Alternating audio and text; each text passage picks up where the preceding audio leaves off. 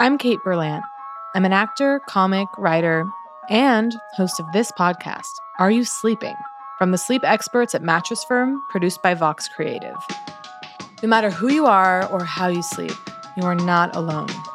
Welcome.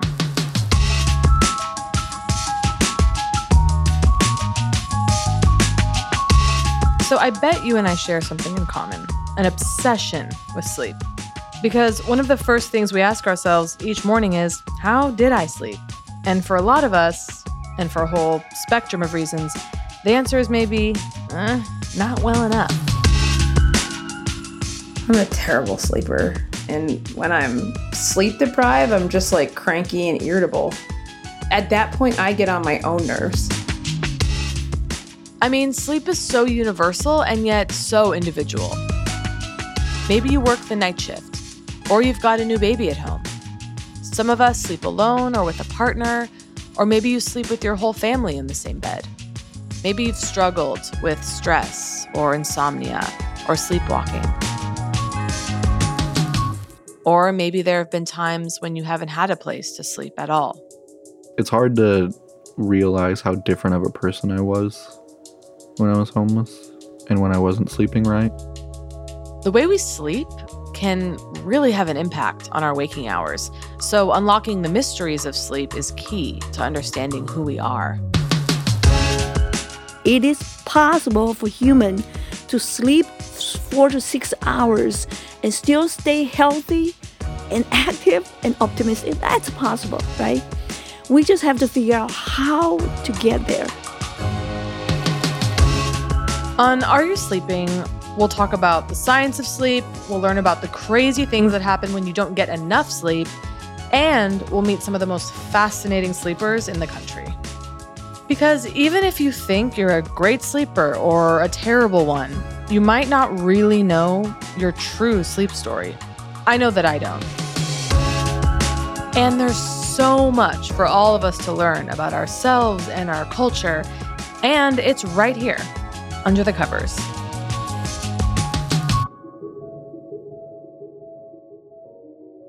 Why have we made such a mess out of this basic human activity? That's Benjamin Rees. He's an English professor at Emory University. He's also a sleep historian and author of Wild Nights: How Taming Sleep Created Our Restless World. Benjamin says our modern world of smartwatches, motion pillows, vibration headbands, and cutting-edge sleeping pills has led to a situation where our relationship with sleep is deeply neurotic. When you talk to people about sleep, it's the weird one is the one who says, "Oh, I sleep through the night every night. I have no trouble with sleep." How many people do you know who say that? We all struggle with it. There is so much we still don't understand about sleep. Even the most basic things like, okay, let me ask you, how did you sleep last night? Really though, think about it for a second. How did you really sleep? I guess I'm one of the weird ones. I slept like a baby last night. I went to bed at 10 and I slept straight through the night. I swear, I didn't even move. Or at least that's what I think. But Benjamin says we often don't evaluate our sleep accurately. Or honestly. One of the things that contemporary sleep science shows us is that self-reporting for sleep is almost worthless. So somebody can say, "Oh, I tossed and turned all night," but if you observe them in a sleep clinic, you'll see, no, actually you got 6 hours. That wasn't too bad. Or people say, "I slept like a log." Maybe they've had a number of micro awakenings through the night that they weren't even really aware of. And what complicates all of this is we don't come with instruction manuals with ground rules for getting good sleep. Nobody used to say, go to bed at 10 p.m. and get up at 6 every single day. And that's the best way to sleep. Benjamin's talking about the so-called 8-hour rule. It turns out that's kind of made up. Different people need different amounts, and not every night is the same. But if you find medical health advice books from the 19th century on up until even very recently saying really the most healthful way to sleep is to get yourself on a very strict pattern and to treat your body kind of like a machine that shuts off at a certain time and it shuts back on at a certain time. And then you'll train yourself to have the proper sleep every single night. And Benjamin says even the idea that we should sleep for 8 hours in one long chunk is a pretty recent development, too. That came along during the Industrial Revolution, when more and more people were schlepping off to work in a factory. It was a convenient motto. 8 hours of work, so sure, let's get 8 hours of rest, too. Sleep is viewed as the downtime, the non-productive time, the time that needs to be managed and done with the least possible disruption to worker productivity. And I think we're living with the consequences of that tectonic shift in the economy and the organization of work. Okay, that was then, but this is now. And Reese says in many ways, we've got a better shot at good sleep today than ever before. So why do so many people feel that sleep is a battle, or at least a real challenge? If you're told to sleep in a certain way and you can't do it, it's going to mess you up, right? A lot of people are desperate to sleep for very good reason. There's some really very profound consequences for not sleeping by the rules that our society has set for us. And it's not like we haven't been open to rethinking sleep. I mean, we've always had to adapt how we rest, to our families, to our jobs, and sometimes to where we're living. As long as we've been sleeping, we've been tinkering with it. We've tried to manipulate it and outsmart it. There's a long, long history going back millennia of people looking for herbal remedies for insomnia, and certainly opium was one that caught on and came into very wide distribution as a sleep aid. Caffeine came not that far later to work in the other directions. More recently, militaries and space agencies have poured tons of energy into studying our sleep cycles, so fighter pilots and astronauts can stay awake longer at peak performance. And, surprise, that attempt to master sleep has bled into our everyday lives. So I think about all the books we have about training children to sleep the right way, all the alarm clocks, all the sleep monitoring devices, all the pills. We're just battering sleep, bombarding it, trying to tame it, trying to get it pointed in the right direction, rather than opening ourselves to it and asking, what does sleep have to tell us about ourselves and the world we live in? And the problem is the world we live in can be pretty unfriendly to relaxing and drifting off. And right now, the waking future for a lot of people, especially young people, is scary. Climate change, political turmoil, none of these things are good for sleep. Oh my goodness. The harder things get for people, the harder it is for them to access sleep, and then poor sleep kind of compounds it. I warned you, sleep is complicated.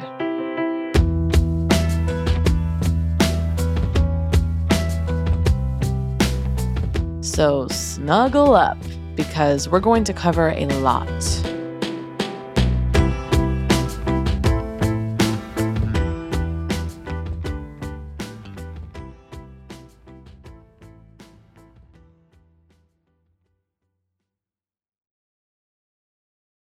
So in my search to understand sleep, I found someone who is a sleep whisperer, like the person you want to call at 3 a.m. and ask, why the hell am I awake?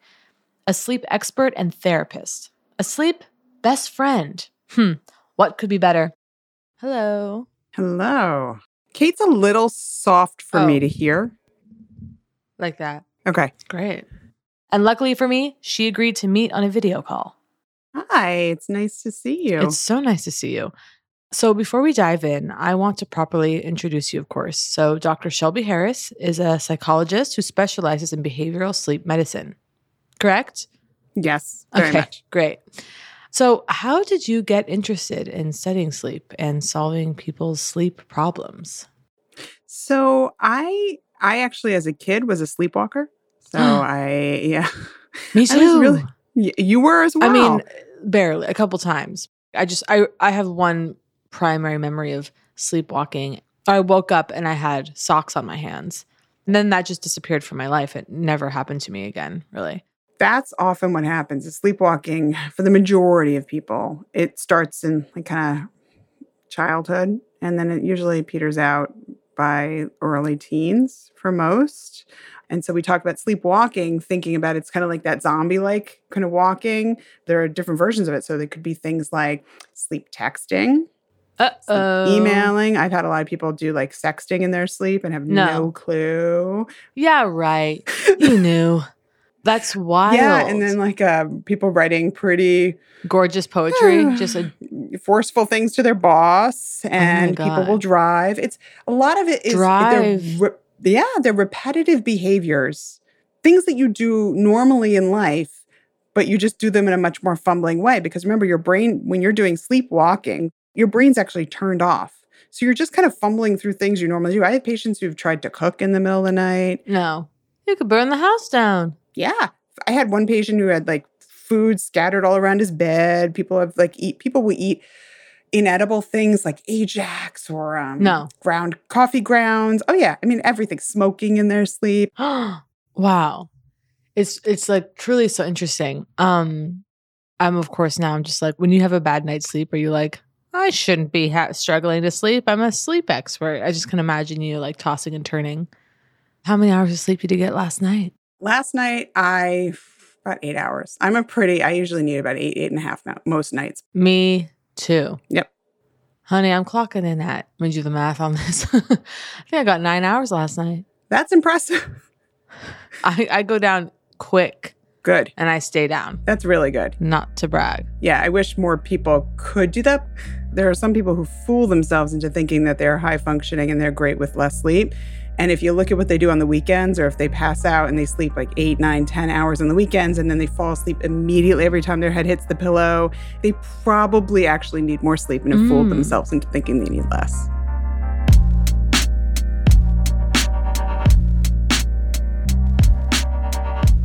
I mean, why do we even need to sleep? Why is that so essential? The reality is what we know more of is when you don't sleep, all the bad things that happen to us, right? So when we don't sleep, it affects our memory. It affects our just ability to think clearly and fast. It affects our mood. We have higher rates of depression, higher rates of anxiety, higher rates of irritability, relationship problems, all these things, right? Like any sort of stress tolerance, impulsivity, all that.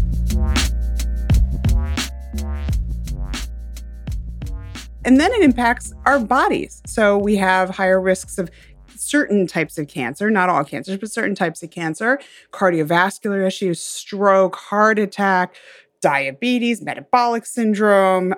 You can have higher risk of car accidents. I mean, it goes on and on and on. So essentially, sleep is that bedrock that keeps the kind of homeostasis of everything else working better. Do you feel like there's anything distinctly American about not prioritizing sleep? Yeah, I think so. I think it's a worldwide issue for sure. I mean, I live outside of New York, the city that never sleeps. Oh, yeah. I mean, and then I have patients that say all the time, I'll sleep when I'm dead, right? I think there's this idea of you've got to work, and sleep is that side thing that when you can, or eventually when you retire, then you'll catch up on it. But the reality is it doesn't work that way. Yeah. It's changing. I definitely, the fact that we're doing a podcast talking about it is huge. So 10 years ago, this stuff was not spoken about the same way as it is now. It's definitely changing. Shelby, I have a really basic question. People say words like sleep cycles and REM, but I feel like no one actually knows what that means. And I know that I don't know what that means. So can you tell me what happens when I close my eyes and attempt to fall asleep? Generally, when you fall asleep, you cycle through these sleep cycles. And what that means is it's a bunch of different sleep stages. So it's you fall asleep and then you go right just for like a few minutes, not even. We call it stage 1, N1 sleep. And what that is it's super, super light sleep. Do you ever have that experience of like twilight sleep where you're like in or out, you're not sure? Sure. So you go from stage N1 then to N2. And that's where you spend the majority of your time throughout the night. And when you're in stage 2 sleep, that's really the kind of refreshing part of the sleep, right? To restore your energy levels, essentially. And then once you're done with stage 2, you go to stage 3, which is this deep sleep. So deep sleep is very restorative for your body. Your brain is actually completely turned off. And that's restorative for the cells of your body, muscle repair, human growth hormone comes out during then. And then once you're done with deep sleep, you cycle to REM. That's when you tend to dream the most. So what we talk about in REM sleep is that you're dreaming. It's emotion regulation. It's mood regulation. So much happens during that point in your brain.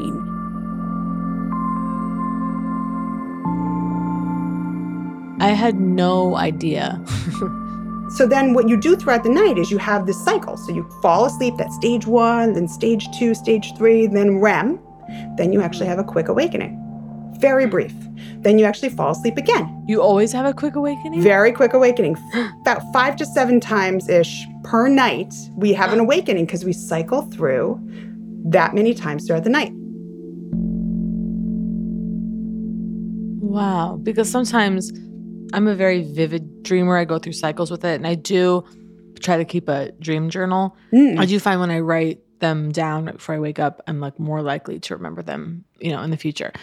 But that emotional state you're talking about, because like sometimes you have a dream and it brings up a certain emotion, you wake up with that emotion and it can be so potent. It can like completely color my day at least. Yeah, 100%. I have so many more questions, Dr. Shelby. Thank you. I'm just so glad that I get to dive deeper into sleep with you. So honestly, talking to you has made me excited to go to bed tonight. Oh, it was my pleasure. I'm glad you're excited for sleep. That's always a good thing.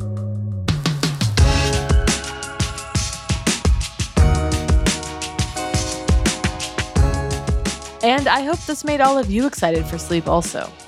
I gotta say, coming up on this season, we've got some pretty wild sleep stories for you. I've been able to turn nightmares into lucid dreams, and the whole journey of training my mind to recognize when I'm having a dream has been amazing. Trying to get enough sleep is probably my single most recovery focus as an athlete. So much about my mental state, emotional state, and physical state can be taken care of with a good night's sleep. I'll sometimes, musically, if I'm stuck, I'll fall asleep, and I'll oftentimes work out the music in my sleep. I'll just kind of trust that the answer is going to come to me. Plus, we've got answers to some of your most pressing sleep questions. My partner has the worst sleeping habits. He snores like a bear and thrashes in his sleep. They are completely afraid of and/or against sleeping on their own. I've been using my smartwatch while I sleep, and I always sort of curiously look at the breakdown of my stats. And I'm wondering if any of that is important. To find out more about this podcast, join us at vox.com/areyousleeping. Subscribe now and tune in every 2 weeks for Are You Sleeping? And hey, we're a new podcast, so if you know someone who might like the show, please pass it along. Personal recommendations are one of the best ways to get the word out. Well, until next time, I hope you get some good rest, and please go easy on yourself if you're feeling tired. Are You Sleeping is an informational podcast and does not substitute medical advice. Contact your doctor if you're seeking medical advice on your sleeping habits. Are You Sleeping is brought to you by the sleep experts at Mattress Firm and Vox Creative. I'm Kate Berlant. Our supervising producer is Isaac Kaplan-Wollner. Taylor Henry is production manager, and Jessica Bay is coordinator. We're produced by Catherine Fenalosa, Andrea Iswahe, Aylin Lance Lesser, and James Trout. Anu Subramanian is executive producer. Thanks to Benjamin Reese, Dr. Yingwei Fu, Lauren Gibbs, Cameron Schmidt, Amy Scuria, Brian Badgett, and listeners Jessica, Dan, and Elizabeth. Special thanks to our sleep expert, Dr. Shelby Harris. You'll be hearing more from all these folks in the coming weeks, so stay tuned. And finally, a big thanks to Heather Barrett and the Mattress Firm team who make this show possible.